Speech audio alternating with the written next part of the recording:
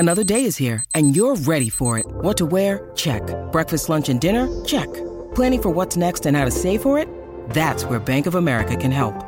For your financial to-dos, Bank of America has experts ready to help get you closer to your goals. Get started at one of our local financial centers or 24/7 in our mobile banking app. Find a location near you at bankofamerica.com/talktous. What would you like the power to do? Mobile banking requires downloading the app and is only available for select devices. Message and data rates may apply. Bank of America N.A., member FDIC. When you need mealtime inspiration, it's worth shopping Kroger, where you'll find over 30,000 mouth-watering choices that excite your inner foodie. And no matter what tasty choice you make, you'll enjoy our everyday low prices, plus extra ways to save, like digital coupons worth over $600 each week. You can also save up to $1 off per gallon at the pump with fuel points. More savings and more inspiring flavors make shopping Kroger worth it every time. Kroger, fresh for everyone. Fuel restrictions apply. $2 late fee. You have one new message. This is Craig Savin. You're listening to Zach and Dustin at $2 late fee. And I remember $2 late fees. Before there was IMDb.com, there was Zach and Dustin. You know those guys who think they know everything about a movie without having to go on the internet to look it up? Well, that's us, but maybe only for the years 1981 through mid-1989. No, I'd say late 1978 through early 1992. Either way, we know movies, and even more specifically, we know soundtracks from those movies. Yeah, this is $2 Late Fee with Zach and Dustin. This is the podcast where we pick a movie and soundtrack from our youth that we loved and see if it still holds up today. All in the spirit of positivity and togetherness. Thanks for listening. On to the show.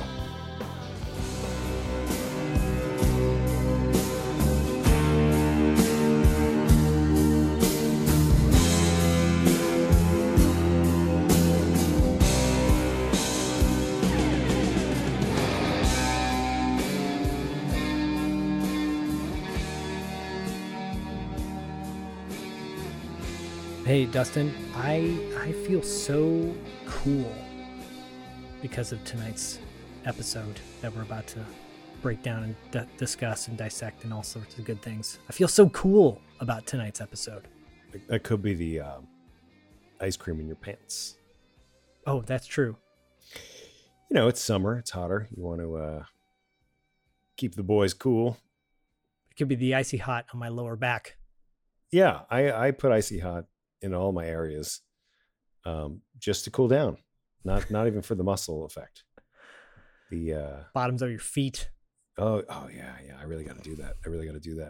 I got to get myself. You ever had a pedicure? Oh, I love pedicures. Yeah, I had and one. Manicures. I had one. It was life changing, and now I'm trying to schedule just something that gets a little massage in there or something. But something about someone massaging your feet and scrubbing all the dead skin off your feet, trimming your toenails and giving your feet extra love and care. I think feet, I don't know, I would say feet are probably one of the most neglected parts of the body for most people. Would you agree? Well, I would totally agree. And it's just one of those things of like,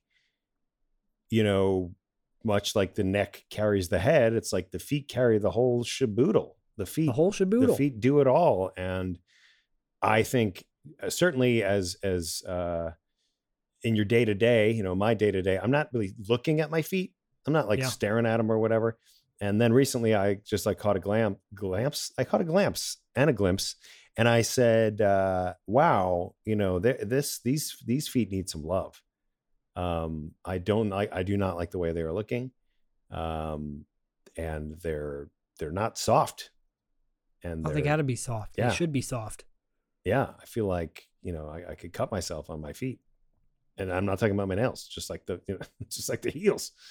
But, it's a bad scene. So you made me think of Hannibal Lecter in Michael Mann's Manhunter when he's looking at Will Graham and he's describing his hands. And he says, those aren't cup hands. Yeah. You've been outside, right? And I think about your feet. Your feet should be soft. Not like cop hands, but no, not like working in the mine's feet. No, that would just be weird if you're barefoot. Yeah, give him some love. But I don't even remember how we started talking about this. But yes, no, I was telling you I was feeling cool about tonight. Oh yeah. Because the movie we're going to talk about is 1981's Thief, directed by Michael Mann, starring James Caan. Rest in peace. Yep. Rest in peace. This movie, this selection, we're going to talk about Craig Saffin's song Confrontation. That will be, that's the featured song for the episode. But this all came about because we had an opportunity to interview Craig Saffin. That will be the follow-up episode to this episode. But then Dustin and I were like, well, what movie should we discuss in regards to Craig? Should we talk about Last Starfighter? Should we talk about Legend of Billie Jean again? Revisit that possibly. Yeah. Warning Sign. Who knows? Right. But That's what we said. But then James Caan had passed away around that time. And I thought, you know what? Maybe we need to do one of my favorite James Caan movies, if not the favorite James Caan movie. Interesting. And one of my favorite Michael Mann movies of all time. Interesting. As you guys know, we are big Michael Mann fans. So the stars aligned because we realized Craig did the final track of the movie, not Tangerine Dream. And, the rest is history. Yeah. Kind of going through this weird period where I feel like every movie I watch is scored by Tangerine Dream. They scored a lot of movies. They really did. I mean, they really did. They were busy. I mean, we talk about Kenny Loggins, having a song on every soundtrack, but Tangerine Dream, just in the last week, Strange Behavior, this movie, there were a couple others. I was like, maybe I should take notes because it's just a weird thing, but. Well, I was just talking about the movie Miracle Mile the other day to someone who had said, do you know any good, kind of offbeat, comedic horror films? And I'm like, well, it's not a horror film per se, but it's an end of the world movie. So Miracle Mile, if you guys haven't seen that, you should definitely seek it out. But Tangerine Dream scored that. Well, they've scored another Michael Mann film as well, The Keep, which I covered on Podcasting After Dark with Corey Sleazy C. And I personally love that movie. I know Michael Mann does not love that movie. He's gone on record to say that he hopes it never gets released on DVD or Blu-ray, which is such a shame because honestly, it's not a bad movie. Yes, and we touched upon that here on our top 3 horror soundtracks. From last October for anybody who's interested in going that route. But also, of course, Risky Business, a little Vision Quest, a little Red Heat, a little Legend, 3 O'Clock High, There's one called Flashpoint. Yep. Yeah. Don't forget Near Dark, one of the best horror films of all time. I've not seen Flashpoint. I'm looking at this. I've not seen that. You should watch it. It's got a great cast. Rip Torn, Chris Christopherson, Miguel Ferrer. Oh, our boy. Treat Williams. Our boy, Miguel Ferrer, who always comes up. God, I love me some Miguel Ferrer. What a shame that he's no longer with us. What a shame James Caan is no longer with us. But what a legacy he left on screen. And I'm not just talking about Elf. But you could be. You could just be talking about Elf. That's enough for everybody. He's great in Elf. Yeah, he is. What are some of your favorite James Caan movies? Obviously, The Godfather, Sonny. I think he's gone on record to say that was his favorite movie he did. You know what I love him in is God, I don't know. It's like my brain has just stopped. I love him in Bottle Rocket. Oh yeah, that is one of my favorite James Caan. Jonathan, the world needs dreamers. Excuse me? No, I don't think so. John, one day I believe that you're going to wake up and realize you no longer have a brother and you no longer have any friends. And on that day, I'm going to be standing front and center just laughing my fucking head off. Hey, John. Hey, John. Hey, yeah. Ow. Ow. I hope this doesn't offend you, Bob, but your brother's a cocksucker. Is that Wes Anderson movie? Yeah, it's his first one. It's the first one that he did. Wrote it with Owen. Yep. And you know, and him getting James Caan for that was one of the big reasons, I think, why they were able to raise the money to fully fund it. Kind of a big deal to get James Caan at that time too, because that was a time when indie movies were still considered indie movies, wouldn't you say?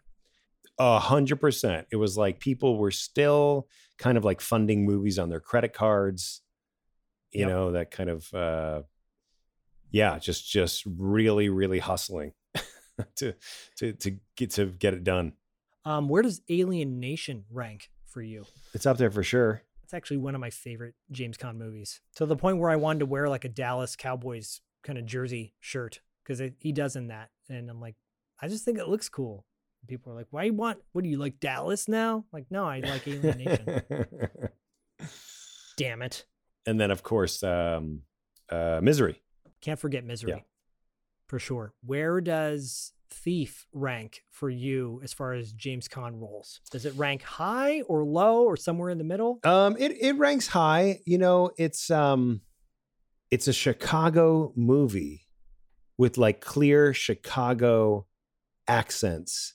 Yes. Except for the two main characters. You know, so like it's a little muddled when it comes to James Caan and Tuesday Weld, and that kind of takes me out of it. Whereas, you know, all like the cops, all the guys where it's like, are you, you know, they've got that clear Chicago, south side of Chicago sound. And of course, you know, I mean, I'm sure we'll get further into this, but a lot of those guys that are in this movie, like there was a lot of real folks being cast in certain roles, you know, career criminals that were then, you know, turned actors, you know, advisors, quote unquote, on this movie, consultants on this movie. But anyway, I'm a consultant now. I've totally digressed from your initial question, but I think that kind of takes it out. Takes me out of it a little bit. I love, you know, he's got some amazing monologues. He's incredibly captivating, and every time you're very much like, oh, like he's kind of like a blue collar guy.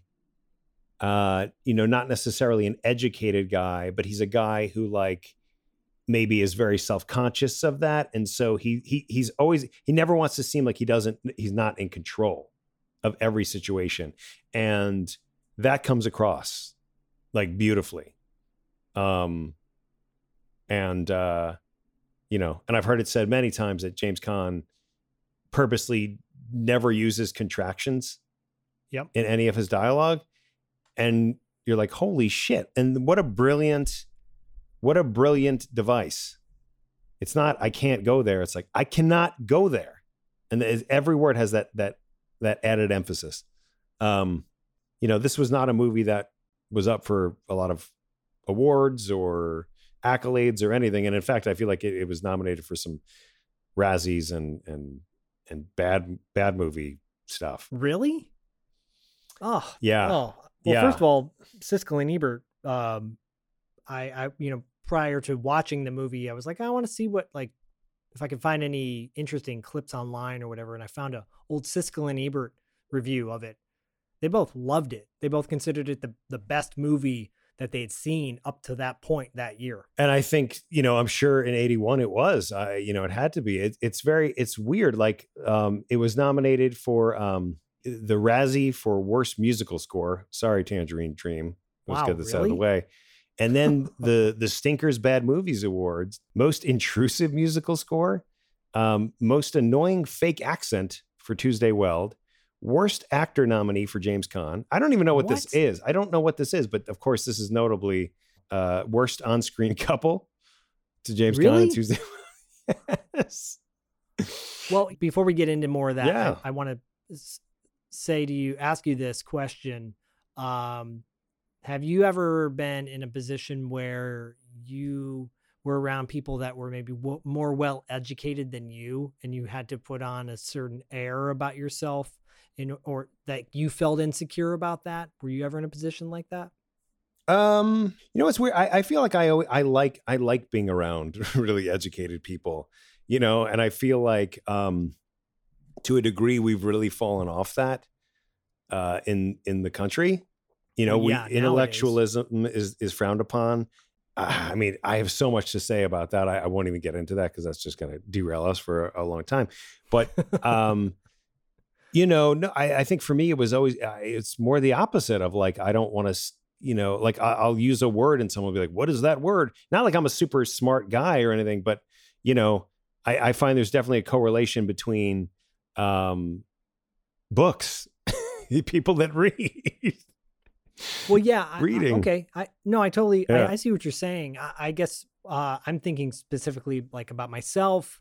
Thankfully, never served time, never went to jail for anything or whatever. And, but in a weird way, I kind of felt like because I've seen this movie quite a few times, I felt like I could identify with the idea of wanting to distance yourself from a life that would be considered lower than the company that you keep, or wanting to feel like you're feeling like you don't want to be like, I dated a girl once who had all these lawyer friends in San Francisco. Mm-hmm. And I remember going to a party and they were all wearing like really nice clothes, like almost suits practically.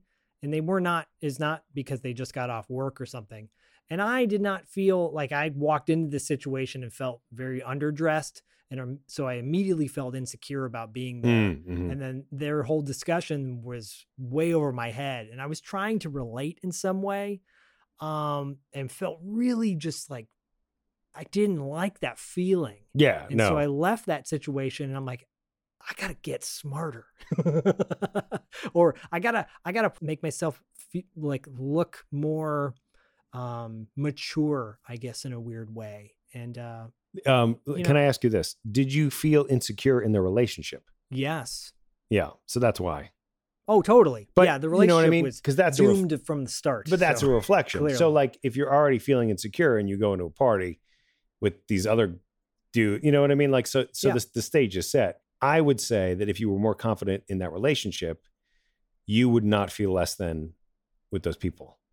Agreed. 100%. 100%. So, that seems more about just like you put on a nicer shirt and then you're just there, Yeah. And I think I related more to like the Jack Casey character in Quicksilver when his girlfriend has like the kind of douchebaggy guys with him. That's closer to that. Yeah. Versus yeah. James Caan wanting to kick the shit out of somebody if they look at him wrong, so, right.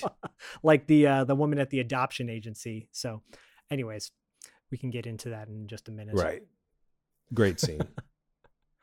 I mean, Thief to me, getting specifically back to Thief.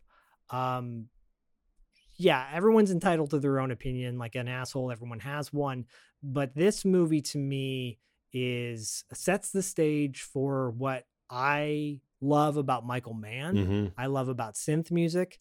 I love about uses of color in movies, scenes where there's no dialogue at all. Yep. And in driving the drama home simply for like the sound or the seeing like a welding tool breaking into a safe for 5 minutes and just like hearing no dialogue, just music, and going, holy shit, this is beautiful. This is dramatically beautiful. This movie is a study. I feel like you watch this film and you go, wow, so many people are influenced by this. Mm-hmm. This 81, you were just getting into the 80s. So nobody had really seen this, at least in the United States. I think French New Wave was kind of doing stuff like this prior, but man, this is, to me, it's groundbreaking. And James Caan, who, first of all, I'm shocked, and I also applaud the fact of his hairiness in this movie. There's a scene where he has his shirt off, and you're like, damn, that dude is hairy. And this was a time when like rugged cool guys were not like waxed. Yeah. You know what I'm saying? Or like hairless, like I got nothing against Chris Hemsworth. I think he's a beautiful man, but but badasses back then just didn't give a shit. No, it's rare to watch something today and just see like a hairy man as the leading man, and with wrinkles or whatever. Yeah, and I always, whenever I see a hairy man on screen, I need to audibly say, "Oh, wow, he's hairy." And I feel like sometimes it gets me into trouble because I don't even realize I'm doing it. I'm just like, wow, he's hairy. And everyone's like, what? Keep it down, because I'll do it in real life too. Like it's not just like on the screen. You'll see someone walking down the street and go, oh, wow, he's hairy. Yeah. Like, whoo, he's hairy. Wow. But do you see that often now? Do you see like tufts of hair coming out? Yeah, from the back and stuff? Really? You still see it. You still see it. Okay. And if you're looking for it, now you're really going to see it. Like now that I've mentioned it. Like tomorrow, you're going to go to the community pool or something. Like, ooh, sure. I did not know my neighbor was that hairy. We're talking about body hair versus like ear hair and nose hair because that just grows rampant as you get older, unfortunately. So yeah, I don't gawk at that. I mean, I don't gawk. That to be clear, it's just more of like in the same way that I look at like an impressive beard or something, except it's a little different. I'm not like. With, oh, that's an awesome beard. I'm not like, oh, that's an awesome back hair. It's just more like, but that's the downside of the aging and, just having hair as a man, just having hair in stranger places. You lose it on your head and then you gain it in your, in your ears. Like what you're saying, like, what is this? Like what happened? Kind of weird trade-off is this? I don't like it. But James Caan, he's a man. He's a man's man. He's a man's man. So he's a thief. If anyone didn't know, he's a thief. But he's a thief that, what I love is like, it's like a thief living by a specific code. And the code is, the code is like only things that are insured. So if they're taking diamonds, people are getting insurance. And they kind of mention that a lot in the movie, where it's just like, it's diamonds or it's cash, but we're not like invading people's homes. It's all like high corporate in and out, snatch and grabs, the nobility of the thief, if you will, if there is such a thing, Well, it's a template that I think has been used in movies since then. Mm-hmm. Like how do we take a villain, because that's a villainous thing to do, right? Yeah. And turn them into a hero. Well, it's like Ocean's 11, except that's a little more lighthearted and fun. And there's it's just a bunch of friends doing things. This is Friends too, but this is not lighthearted. It's The Italian Job. I mean, there's so many movies where the protagonist is a thief and you do relate to the person and you do like the person and you are rooting for that person, which is what you need, I feel like, in a movie like this. Yes, because if you break it down in some respect, everybody's kind of a villain in some way, right? Everybody's a gray character. Mm-hmm. On a time when gray characters were not all that prevalent, on screen, I think now we're living in an age of everybody's gray. Mm-hmm. Right. Everybody's great. Anti-heroes, whatever. Right. Yeah. Right. But this was a time when, the good guys always win in the 80s kind of idea with Megaforce the following year that came out. But this, that James Caan he's a thief who, like you said, he's like only robs from the rich. His name is Frank. Gives to himself. Frank, he owns a car dealership. If someone wrongs him, you don't want to cross him at all. Yeah. He's a Chicago guy who went away. We learned that he did some time. 11 years, right? He did 11 years for stealing, $40 as a kid. And that one sort of event that happens to him really explains everything about his personality, because he's a guy who's like making up for lost time. And that's throughout the entire movie, he's referencing this little like vision board, so to speak, this little card, this little collage, where it's almost like a guy who's like panicked because he didn't think he was going to have any time. Right. So, and now he appreciates how little time there is. Lost 11 years. Now he's making up. He's being very direct about things. he's not really no time for like to put in the courting stage of relationship. It's just like, we're getting together, adopting some kids or what? What are we doing? Yeah. You want a kid? You want a kid? I don't know.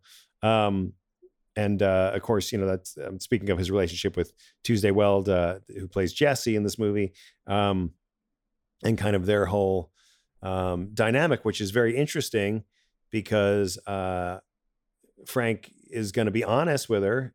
He decides to be honest. It's like, hey, so I'm a thief. We going to get this romance started or what? Yeah, and that whole interaction. So I don't know if we want to tell too much about details in this movie because maybe some people haven't seen it yet. Yeah, no, I think potentially we're not really a detailed podcast. We purposely don't do that. But something, they're supposed to, he and Tuesday, Frank and Jesse are supposed to go on a date. He's delayed for a very valid reason. And she's pissed for a very valid reason because he's like 2 hours late to this date. She's drunk at this point in a blues bar. Blues bar, by the way, with a fantastic blues band and a kick-ass song. While this movie is driven by a synth score throughout, there is a break early on in the movie where there's a live blues band playing, and it's a grooving little track. I really, really dig that song. It is a grooving little track. It's a grooving ditty.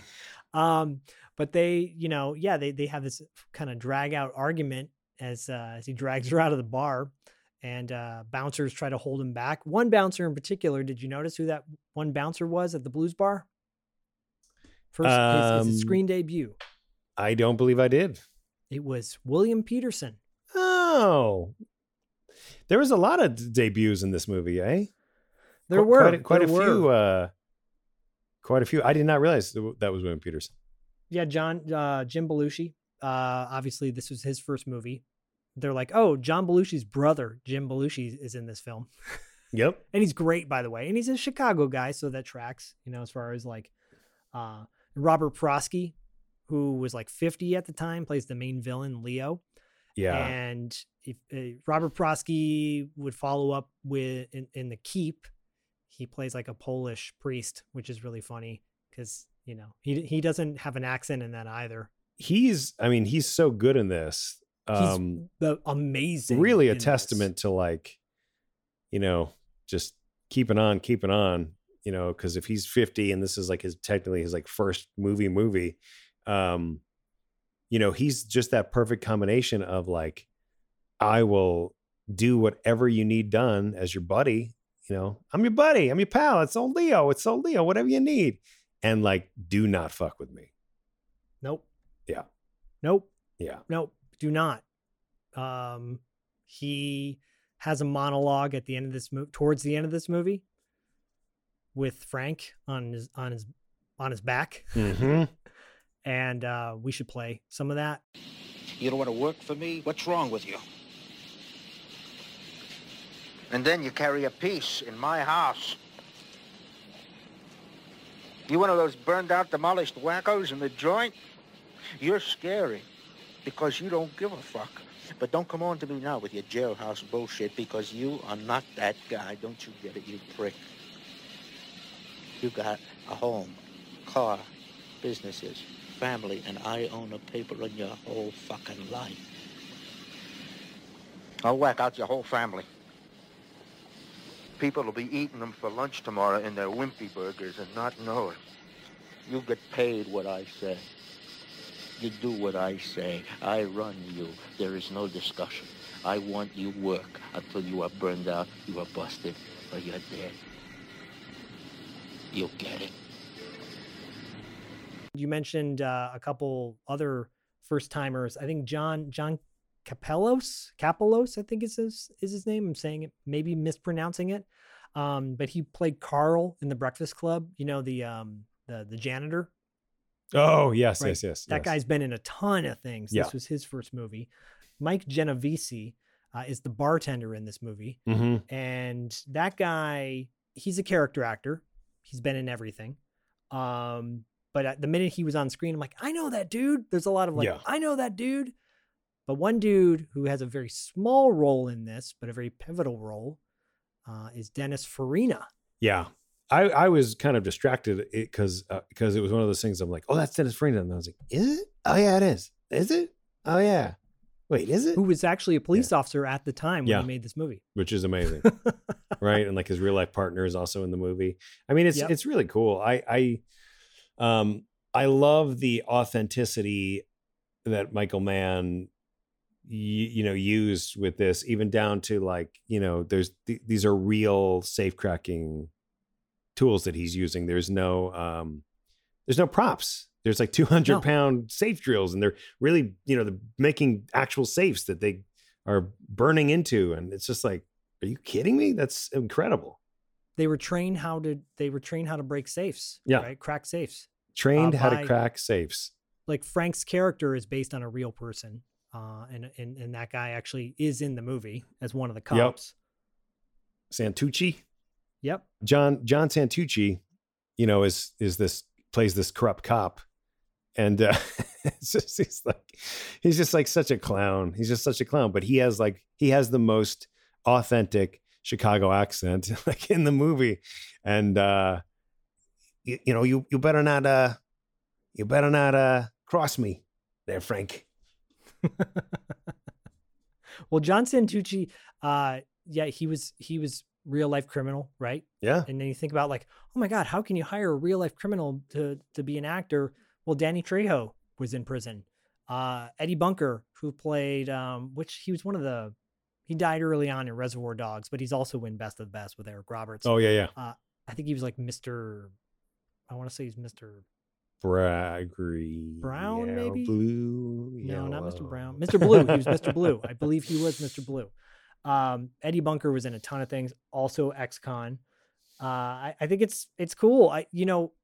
Michael Mann, I think, is one of the few filmmakers who makes every supporting actor matter in a movie. Yeah. Every supporting actor matter. It's a really good point. Even if you don't know who they are. I think John Carpenter does that really well in his movies, where you're like, yeah, everybody has a valuable role. Scorsese does that. Scorsese does. Yeah.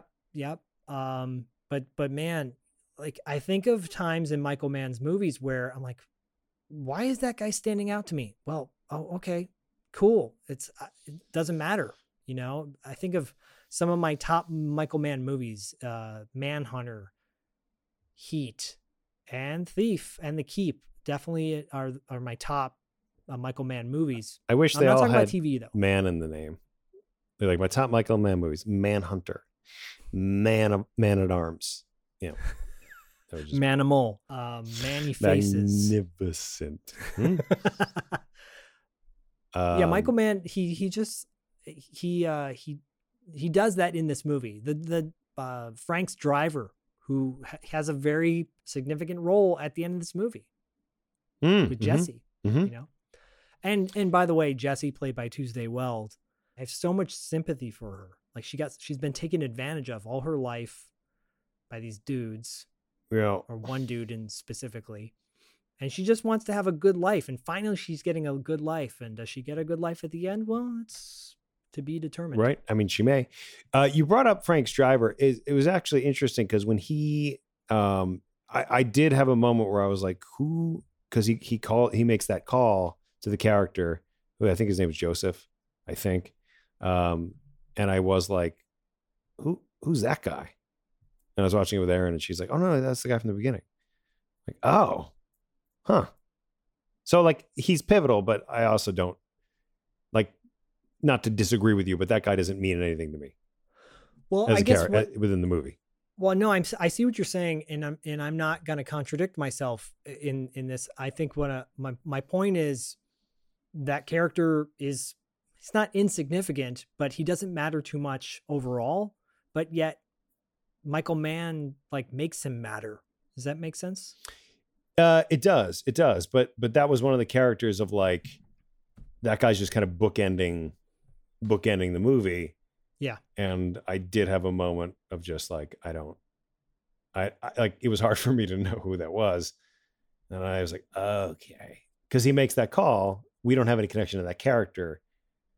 Anyway, this isn't ruining anything for anybody. This doesn't, but this is just a side thing. No, and this actually brings up something I wanted to bring up as well. And I also, really quick, I want to say that Tuesday Weld was in Heartbreak Hotel. And I love that movie. You love that movie.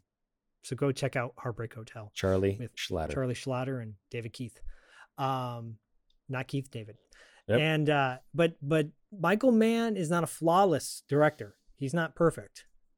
There are moments in his movies where I'm like, I feel like Michael Mann makes movies that make sense to him. Like the dialogue makes sense to him. The scene makes sense to him, and doesn't. And I don't know the guy, and I could be totally off base, but I feel like it's like he doesn't care what the audience thinks. As long as it makes sense to him, that specific scene, then it's good. Right. It's almost like that kind of like, maybe I'm not paying as much attention to story in this particular moment as I am to, the visuals of this car chase or something. It seems like that. And then when we talk about the kind of the geography of this movie, it's a Chicago movie with palm trees, right? Like it's Yes. like there are moments where we're like, oh, that house. Wait, this is the West Coast jewel job. This is a West Coast jewel job. Well, there is a LA location, That's right? LA. That's called out. Yep. Right, and that's LA. Where's this house? Like, where's this? Do they live there? Well, I think what hurts that, and I actually think he does it again in Manhunter. There's a little bit of like, well, where are we right now? Are we in Atlanta or are we somewhere else? Mm-hmm. But even though there's a scene with Will Graham in Manhunter where he's on a plane and you're like, okay, he is flying to Atlanta from Florida or wherever he is, right? In the beginning of the movie to go see this crime that's taken place. Yeah. But in Thief, there's you never see anybody travel by plane. Or do you? I think you may. I don't see. It's one of those things of like, if we were to dissect this and break it down, we would probably notice those little things. But this is one of those movies where I'm always thinking about something else, and then I'm like, wait a minute, what? Where are they? Like, whoa, and I catch myself like. Well, it's not called out directly. Like when they get to LA, they're not like, oh, look at Los Angeles. There is a scene where you're clearly there. I mean, he's like, how was San Diego or whatever? When he gets back to Chicago, that's towards the end of the movie. That's where the job is. Or is he in downtown LA at that point? Yeah. And then I'm like, wait, so we'll call out some of the flaws, and there's nothing wrong with that. It doesn't take away from the fact that I still love this movie and I still love Michael Mann. No, movies. it's not like a flawed. I'm not like confused. I'm not even like up in arms about really anything. But I think it's worth noting though that, that's something about Michael Mann is somewhat consistent with that in his movies sometimes. Hey, it's Kaylee Cuoco for Priceline. Ready to go to your happy place for a happy price? Well, why didn't you say so? Just download the Priceline app right now and save up to 60% on hotels. So whether it's Cousin Kevin's Kazoo Concert in Kansas City, go Kevin, or Becky's Bachelorette Bash in Bermuda, you never have to miss a trip ever again. So download the Priceline app today. Your savings are waiting. Go to your happy place for a happy price. Go to your happy price, Priceline. Yeah. I don't disagree. I really like Collateral a lot. Okay. I was thinking of that just because of like a movie where LA becomes part of it becomes a character, one night, we love those movies. So like this takes place over X amount of hours over one night. Yeah. The movie ends when the sun comes up. And that to me is like just very clear, every location in the movie. Like we go from here to here to here to here. That's a more recent movie. So there's technology involved that sort of helps you map it out. But all that to say is that Thief is not like a perfect movie, but it's also, it really was one of those movies that as we sort of touched on, established a lot of these devices for future filmmaker generations. It's almost like things are assumed in a way. And, I'm talking about like, he owns this car dealership in Chicago. He also owns what is a very famous, lounge, the Green Mill. which is a real place. Real place. Yep. Very well known Chicago bar. So, it's another thing of like, right, clearly Chicago. He did time in Joliet. He mentions that. But it's not like it harps on the fact that this is his place. He's just always there getting the phone from the bartender. It's just, it's another business that he's facading, Yes. Yep. It's cool. It's almost kind of like Grand Theft Auto before Grand Theft Auto in a way. Oh, I think you could easily say Grand Theft Auto was influenced by this. I think Michael Mann, 20 years later, not 20 years, a little over 10, I suppose it was, didn't remake this movie, but he made a nice companion piece to it in Heat. I feel like De Niro's character in Heat is very similar to Frank. There's so many parallels. The relationship that he forms with, the female lead in that, and the fact that he's got to be out in a moment's notice. He's got to be on the run, or he's got to leave everything behind, so to speak. The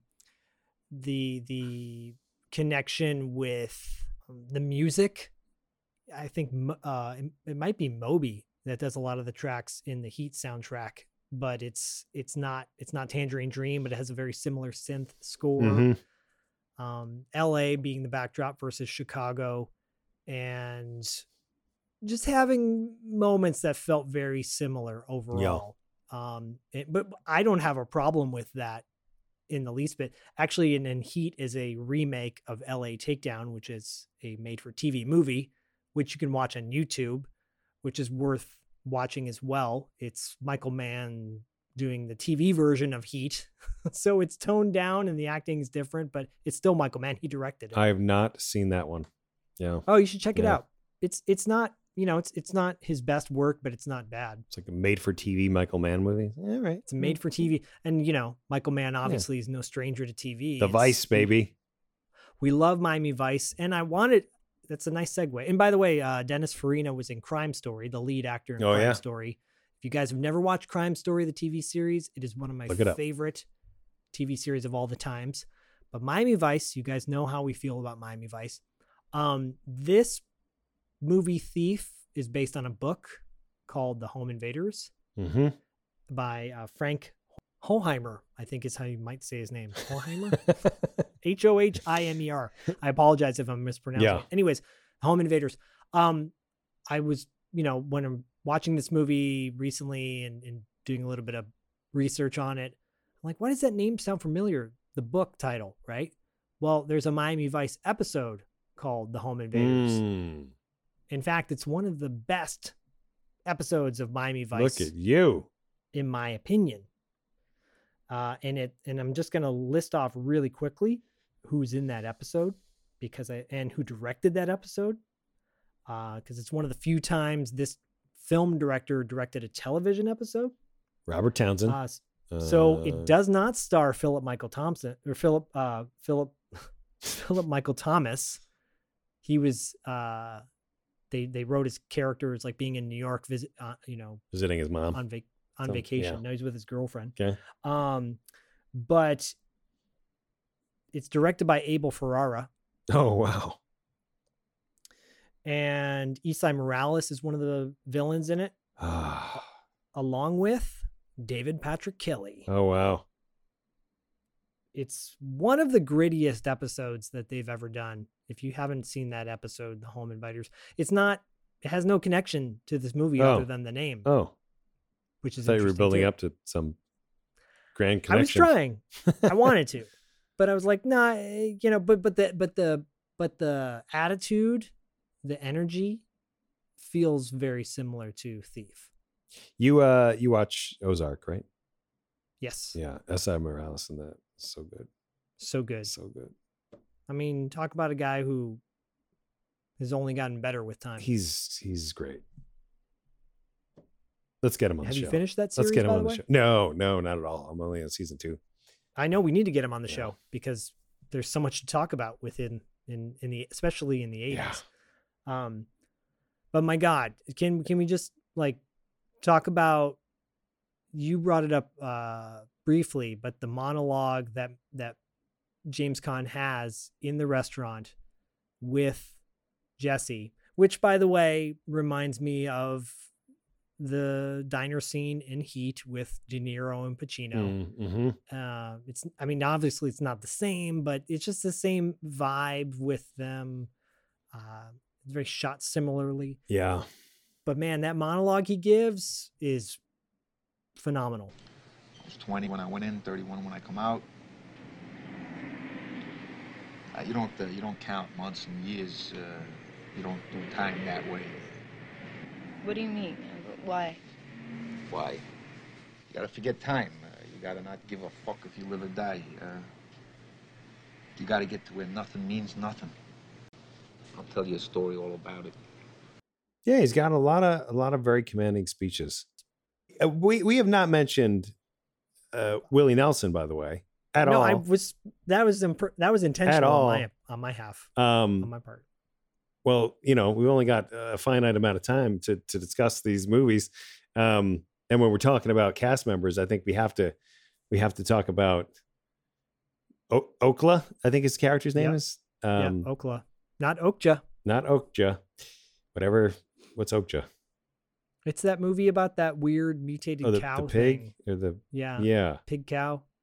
It's really, that'll change your life if you're a meat eater. It's pronounced Okja. Yeah, Okja. OKJA. You might. That's how they pronounce it. Reconsider eating meat if you watch that. Maybe I should watch it. Then you should. To reconsider. That pushed Kristen over the edge. My wife. That movie pushed her over the edge. She's like, I'm not eating meat anymore, and she hasn't eaten red meat since. But still, like, doesn't the chickens and the. Well, because they have tiny brains. And the turkeys. They have tiny brains. That's how people justify. That's how I justify fish it. Because they're tiny brains. They have tiny brains. I ate the cockroaches because they're. But Willie Nelson. Well, because you mentioned that card, and he this collage, and he's featured very prominently in the top right hand corner of that collage, and with his name too. Yeah, it says, like a signature. It's very weird. I'm like, did not make that collage? Because it's like photocopied. It's I don't know. It's very weird. It's like laminated. It's laminated. So folds it a bunch of times. Sure, maybe he laminated. Yeah, I think he laminated it. But a guy like that who's making the equivalent of a vision board, it's very, there's something really likable about that. Super likable.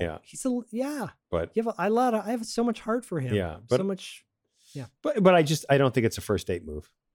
I don't think you pull that out on the first date or second date or whatever this is. You're right about the whole sense of urgency and like there is an urgency in that moment where he's like, we got to do this now. If we don't do this now, we're never going to do it. Are you in? Are you in? Yeah. He's basically saying like, this is my vision. This is what I've missed out on. This is a spot for you that's cut out. You're going to go here. What do you think?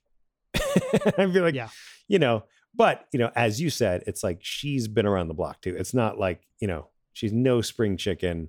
She's, she's been in some bad stuff. So that's kind of the thing but she gives us some thought. She's like, okay. All right.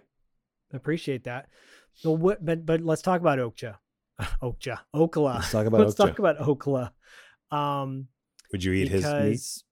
What do you think about his character? I just asked you if you'd eat his meat. Oh. Yeah. Would I eat Willie Nelson's meat? I would eat his jerky. There you go. I'm sure he's got some jerky. So his character is pivotal to the movie in that he's Frank's mentor. Presumably he's taught Frank everything he knows about thieving. And, he's very sweet guy. I will say that I was under the impression for this movie that Frank was going to have to break him out of prison. Me too. He's like, get me out of here, Frank. He's like, all right. And I'm like, wow, he's got to do that and some other jobs. But no, a little creative bribery. It's a really funny scene. It is. That bribe scene. It is. It's good stuff. But when they have their moment in jail, when Frank goes to visit Okla so in jail, close to each other. It's so close. So close. And Okla is looking at Frank like he's gonna cry. Or like Frank looks like he's gonna cry. They're gonna kiss each other through this glass. Yeah, it is such a intimate, like, it's not uncomfortable in the least bit. I found it very uncomfortable. You did? Yes. Why? Because Willie's eyes keep darting back and forth. This is so close. It was just so close. Like the way it's shot, there's no distance between them. It would be like, it'd be like where I am and you're the microphone and there's glass here. And I'm like, you know, like there's literally no room to breathe. I felt like. So literally you would only see like my eyes because we'd be so close. Yeah. Yeah. Yeah. And you were just gazing and he didn't blink. I do that. And he just gazed and he didn't blink. And I was like, oh, so not to cut you off, but I was very uncomfortable. I was like, you're so close. Oh, and there were no, it wasn't like phones through the glass in this prison visit. It was just like, we're just really close. Yeah. Cause I don't know if we've explained. Yeah. He's visiting a prison. Frank is visiting Okja. I'm going to call him Okja now. Visiting Okja in prison, and they're through the glass and they're just so uncomfortably close to each other. They are. And that's when Okla, Homa. That's when Okla, reveals that he's dying of cancer, and he's got to get him out. Yep. And it's very brief appearance by Willie. Yep. Meaningful though. Meaningful. It's a very it's a scene where you see a softer side of Frank, and then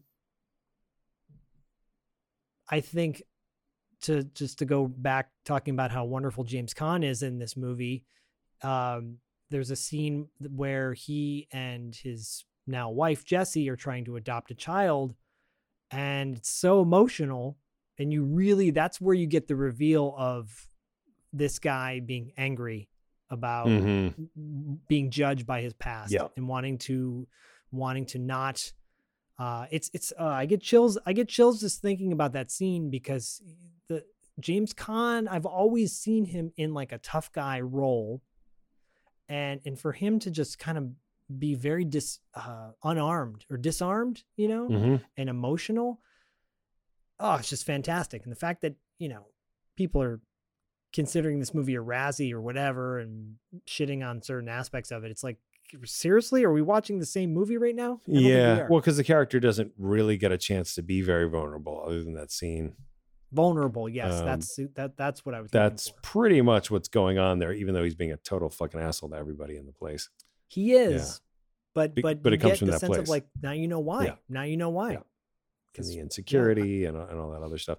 Do you happen to know anything about why Michael Mann chose Willie Nelson for that role? I don't know. I know, James Caan was not originally the first choice for this role. Jeff Bridges was one, and then Al Pacino turned it down as well. I don't know why Okla, Willie Nelson, he wanted Willie for that. Yeah, because obviously there are a lot of musicians, musicians who can act quite well. Because I could see Chris Christopherson. Well, maybe he's a little too young for that, because James Caan was 41 at the time when he made this movie. Oh, okay. Or 40. Interesting. Yeah. Because he was born in 40 and this came out in 81. So maybe he's 40 at the time. Yeah. I don't know. That's a good question. Listeners, anyone know? Weigh in. Well, I mean, everything else was intentional. Hiring so many, obviously, of the supporting actors. Jim Belushi, is a Chicago I'm not guy, saying it's not intentional. I just mean like it's very, it's almost like, oh, it's like you see Willie Nelson's name in the credits and you're like, oh yeah, but why? Because Willie Nelson was not considered like an actor. No. Yeah. No, I mean he's done some Westerns, I think, up until that point. Yeah, but I don't know. Could have been anybody. Could have been anybody. You're right. I enjoyed his performance, but yeah. Well, and here's the thing. I think, You're taking a risk with... should have been Brian Dennehy. That's who it should have been. Brian Dennehy would have been a fine choice, but I think they're probably the same age. But why would that wouldn't even have mattered so much? No, you're right. It wouldn't have mattered. You He know could have you're still right. been like, I'm dying in here, whatever. Or Robert Loggia. Yes. By the way, it was Amy Brenneman who was in Heat. Who plays, Yes. and I just pulled that out of my head. I did not look that up. Amy Brenneman was the love interest in Heat for Robert De Niro's character. Did you ever see Michael Mann's? This was technically his second film that he made. His first being the Jericho Mile. This is his first feature film movie, but this is his second film that he made. The Jericho Mile is a TV movie that he made prior to this. Did you ever see the Jericho Mile? I have not seen the Jericho Mile. You should watch that. It's got Peter Strauss in it. Oh. Roger E. Mosley, rest in peace. He passed away less than a week ago when we're recording this. Richard Lawson, who we loved from Streets of Fire. And then Brian Dennehy, your boy. Brian Dennehy is in it. Interesting. Jeffrey Lewis is also in it. Your boy. Ed Lauder. Ed Lauder is in it. We love Ed Lauder from Real Genius and The Longest Yard. Extensive cast. And so I think you should check it out. It's a really cool film. I'll do it. Based on a true story too, I believe. I'll do it. Yeah. I'm a Michael Mann 80s guy. Everything 80s with Michael Mann, and 79 because Jericho Mile came out in 79. His last 80s movie he made was LA Takedown before Heat. And Heat is 95. And I love Heat. I love Heat to this day. But give me Manhunter. Give me Thief. Give me The Keep. I'll do it. So really quick, well, not really quick, soundtrack. We interviewed Craig Safin, and he talked about his involvement with this movie. We hit on Tangerine Dream earlier in the episode. Tangerine Dream is a phenomenal synthwave band. But Craig Safin was hired to come in and do the final track of the movie called Confrontation. And Dustin, this is crazy to me because I'm watching this. I've listened to the Confrontation.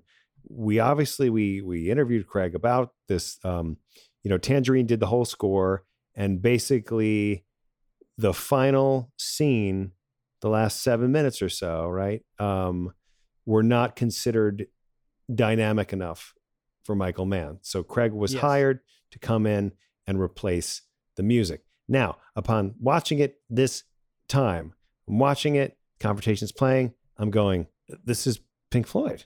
This is, I'm like, this is Comfortably Numb. I could, I know that song. I mean, Comfortably Numb is like one of my favorite songs. And then I'm looking and I'm like, oh, Michael Mann was cutting to Comfortably Numb and he just needed somebody to replace it. So it seems to me that he's like, I can't get the clearance for Comfortably Numb. How can we replace it? I would love to do it. Because I've queued this up because I feel like this deserves a side-by-side comparison. Yeah, you need to do this. If you'll indulge me. Please. Let me, all right, here we go. So this is Pink Floyd's Comfortably Numb.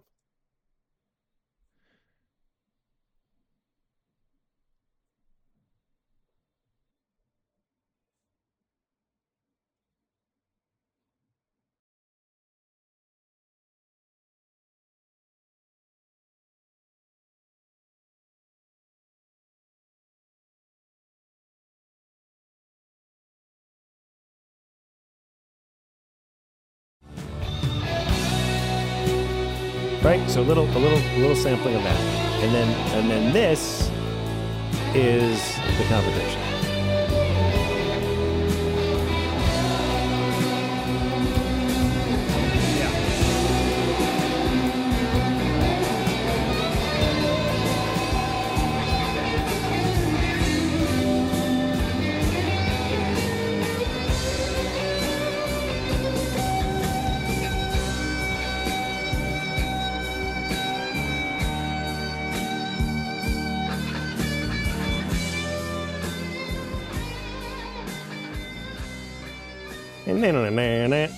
Right? And it's like, dude, totally. It's the same everything.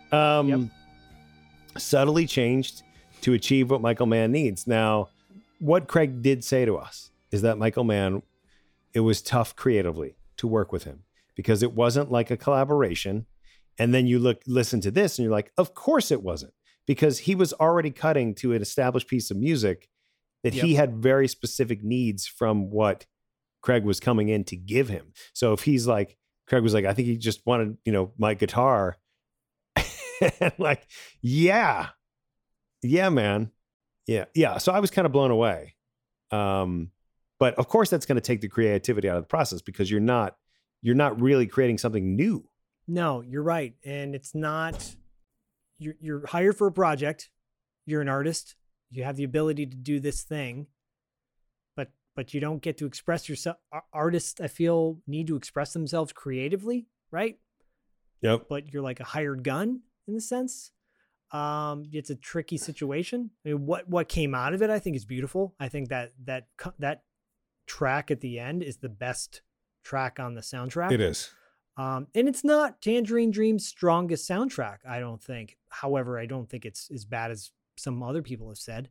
But that song is phenomenal, and the way it's used is phenomenal. I watched that scene multiple times in the past week because I love it so much. Yeah, it's dynamic. There's life there. And Michael Mann does something in that scene that I've seen him do in other movies, specifically Manhunter. When a major character is shot and killed at the end of that movie, he does almost like a jump cut. Mm-hmm. And so it's very much intentional, because I've seen him do it again. I'm just curious about why he does that. You know what I'm talking about? That's the scene where one of the main guys is shot and he has a very dramatic death. Yes. And there's like a jump, like almost like the film cuts in it. I feel like I would need to visually see what you're talking about in multiple movies to get a sense of why he would do that. He just does it in Manhunter too, with the main villain. Okay. And he breaks through. Yes. It's a weird cutting scene. It's just it's a weird, interesting way he cuts it. It takes me out of the scene a little bit. This is another thing about Michael Mann. I'm not sure if I dislike it or it just takes me out of the moment. But what keeps me in the moment is the music. Yeah. The use of this music. Yeah. Michael Mann has I think the way he uses music in film is one of a kind. It's beautiful. Look at Miami. Miami Vice is a game-changing television series. And that's Michael Mann's vision. Mm-hmm. So Craig, he's an amazing composer and so talented and a true artist. But I'm glad things turned out the way they did. Yeah. Well, it's just a job. It's like what you were saying before. It's like he was just hired for this job. Like, that's it, So that's why it's not memorable to him, because he's also coming in and he's like, he's coming in to fix something. It's not like you're not involved when you're not involved with the project from the beginning. That's going to be a different experience. And Craig has a lot of great stories about just his creative process and everything like that. But you do get the sense that this movie particularly was not it's not one of his favorites, nor should it be. Yeah, totally understandable. But in the context of this movie, I'm so glad we're covering it, and in the context of absolutely.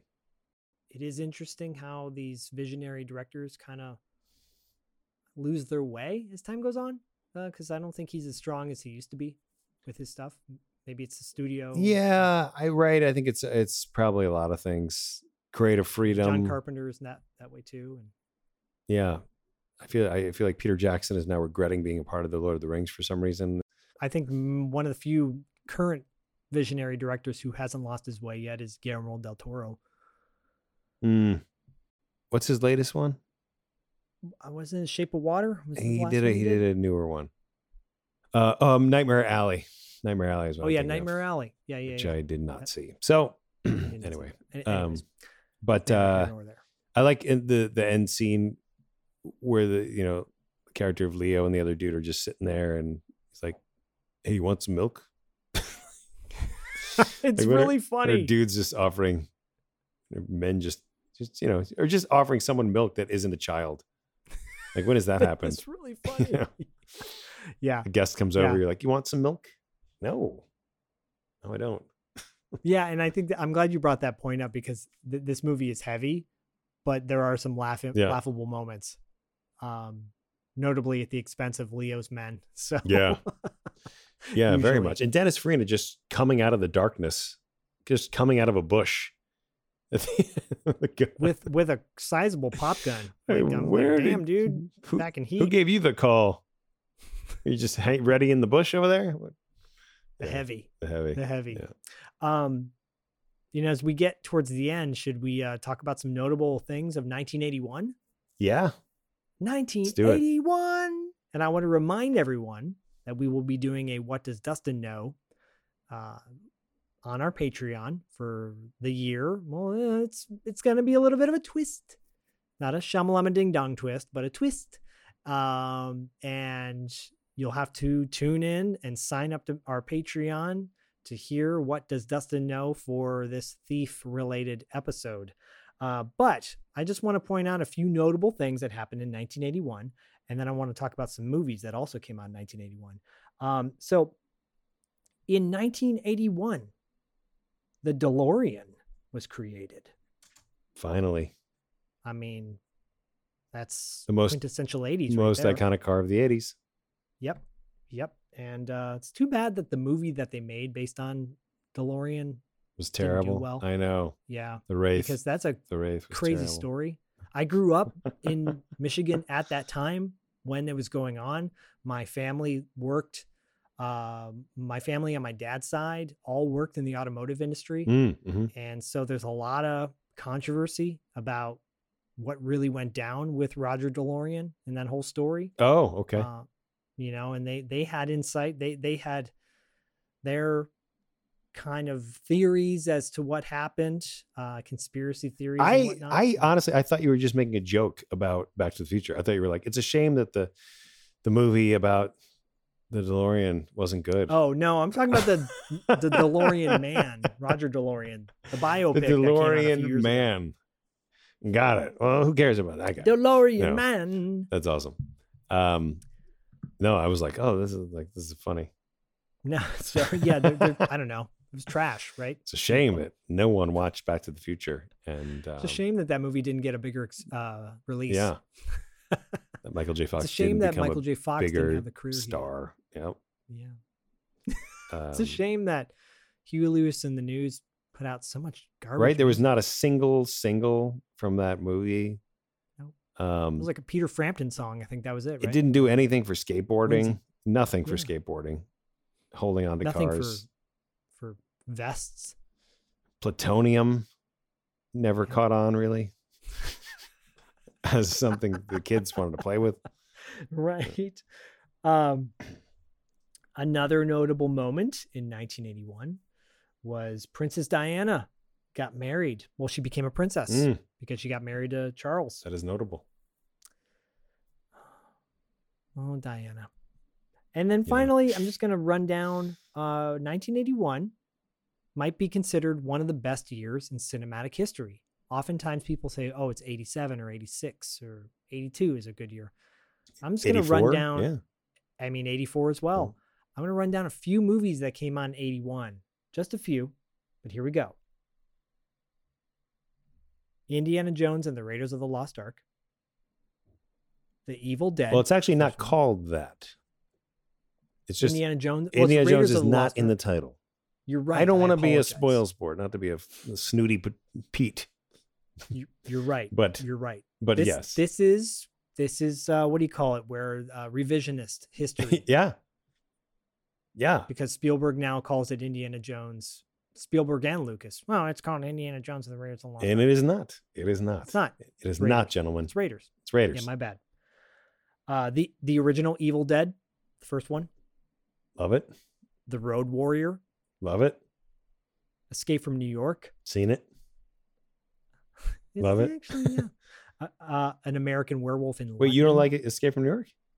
I don't think it's Carpenter's best. Well, no, I mean, but Snake I Snake do Plissken is enjoy one of the most memorable characters. he is. It's not. It's a flawed film, in my opinion. Yeah, it is. It is. Yeah. Sorry to interrupt. No, it's okay. An American Werewolf in London, one of your favorites. Seen it? For your eyes only. That's the movie? James Bond. Oh. Right. Seen it. Chariots of Fire. Mm-hmm. Time Bandits. Oh, I would have guessed later. Stripes. Seen that? I would have guessed later. Blowout. John Travolta. Brian De Palma. That I would have guessed 81. I would have guessed earlier. I would have 79. I was like, yeah. Oh, 81. And History of the World Part 1. Nice. Yep. And of course, Thief. So of course, Thief. Those are good. Good movies. Yeah, really good. Oh, and Arthur. I'm telling you no. When you get lost between the moon and New York, Arthur he does as he pleases. I mean, I could go down the list, but there's so many. Yeah. Well, 81 is just interesting, right? Because it is the cusp where you still see those 70s references in the clothing, in the aesthetic, in the music, in the the cinematography. Like it all starts to change mid 80s. It does, and I think Michael Mann has a very he's a very, very big reason for that. Really quick, because I meant to bring it up earlier in regards to James Caan. The way he walks, the way he moves, it's very stiff. Like a guy who got his ass kicked in prison. Yep.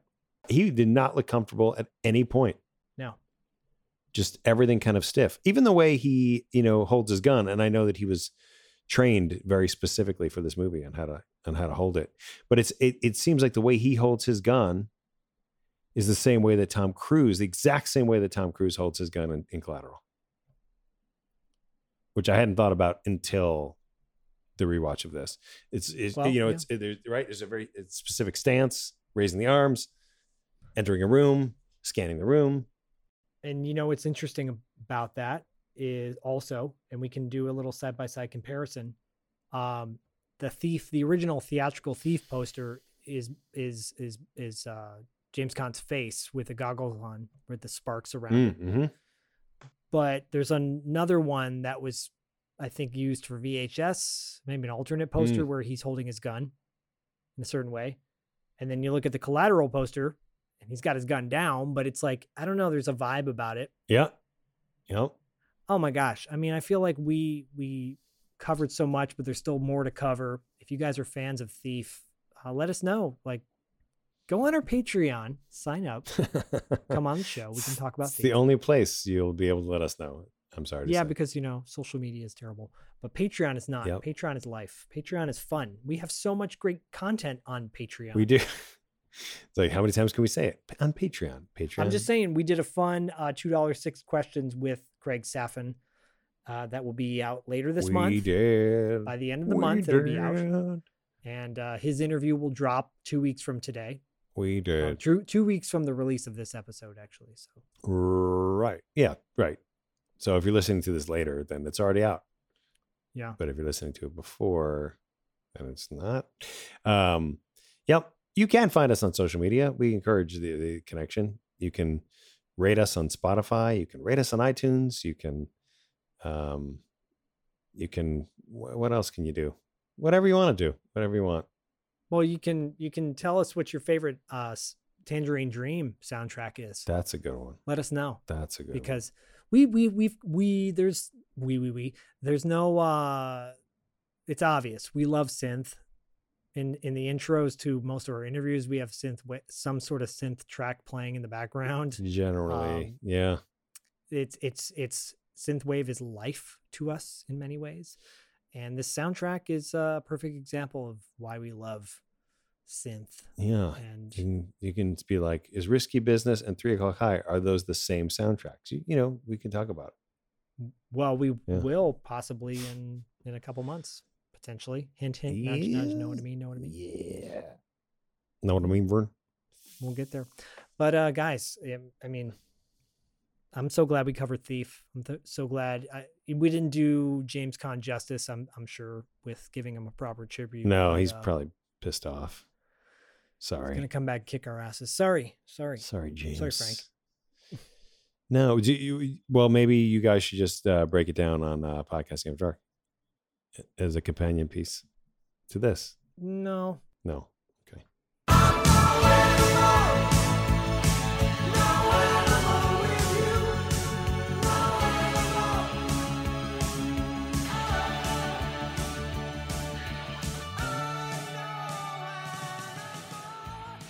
Hey!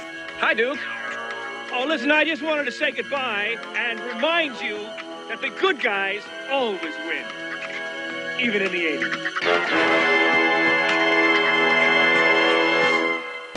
All right, thanks so much for listening. We really appreciate it. Don't forget to subscribe and give us a 5-star rating? Don't forget to subscribe and give us a 5-star rating on iTunes. Don't forget to subscribe and leave us a 5-star rating on iTunes. If you listen to us on Spotify, that's great too. And you can find us on the internet. Don't forget to check out our website at $2latefee.com and follow us on Instagram and Facebook at $2 Late Fee Podcast. We'll see you next time. We did it.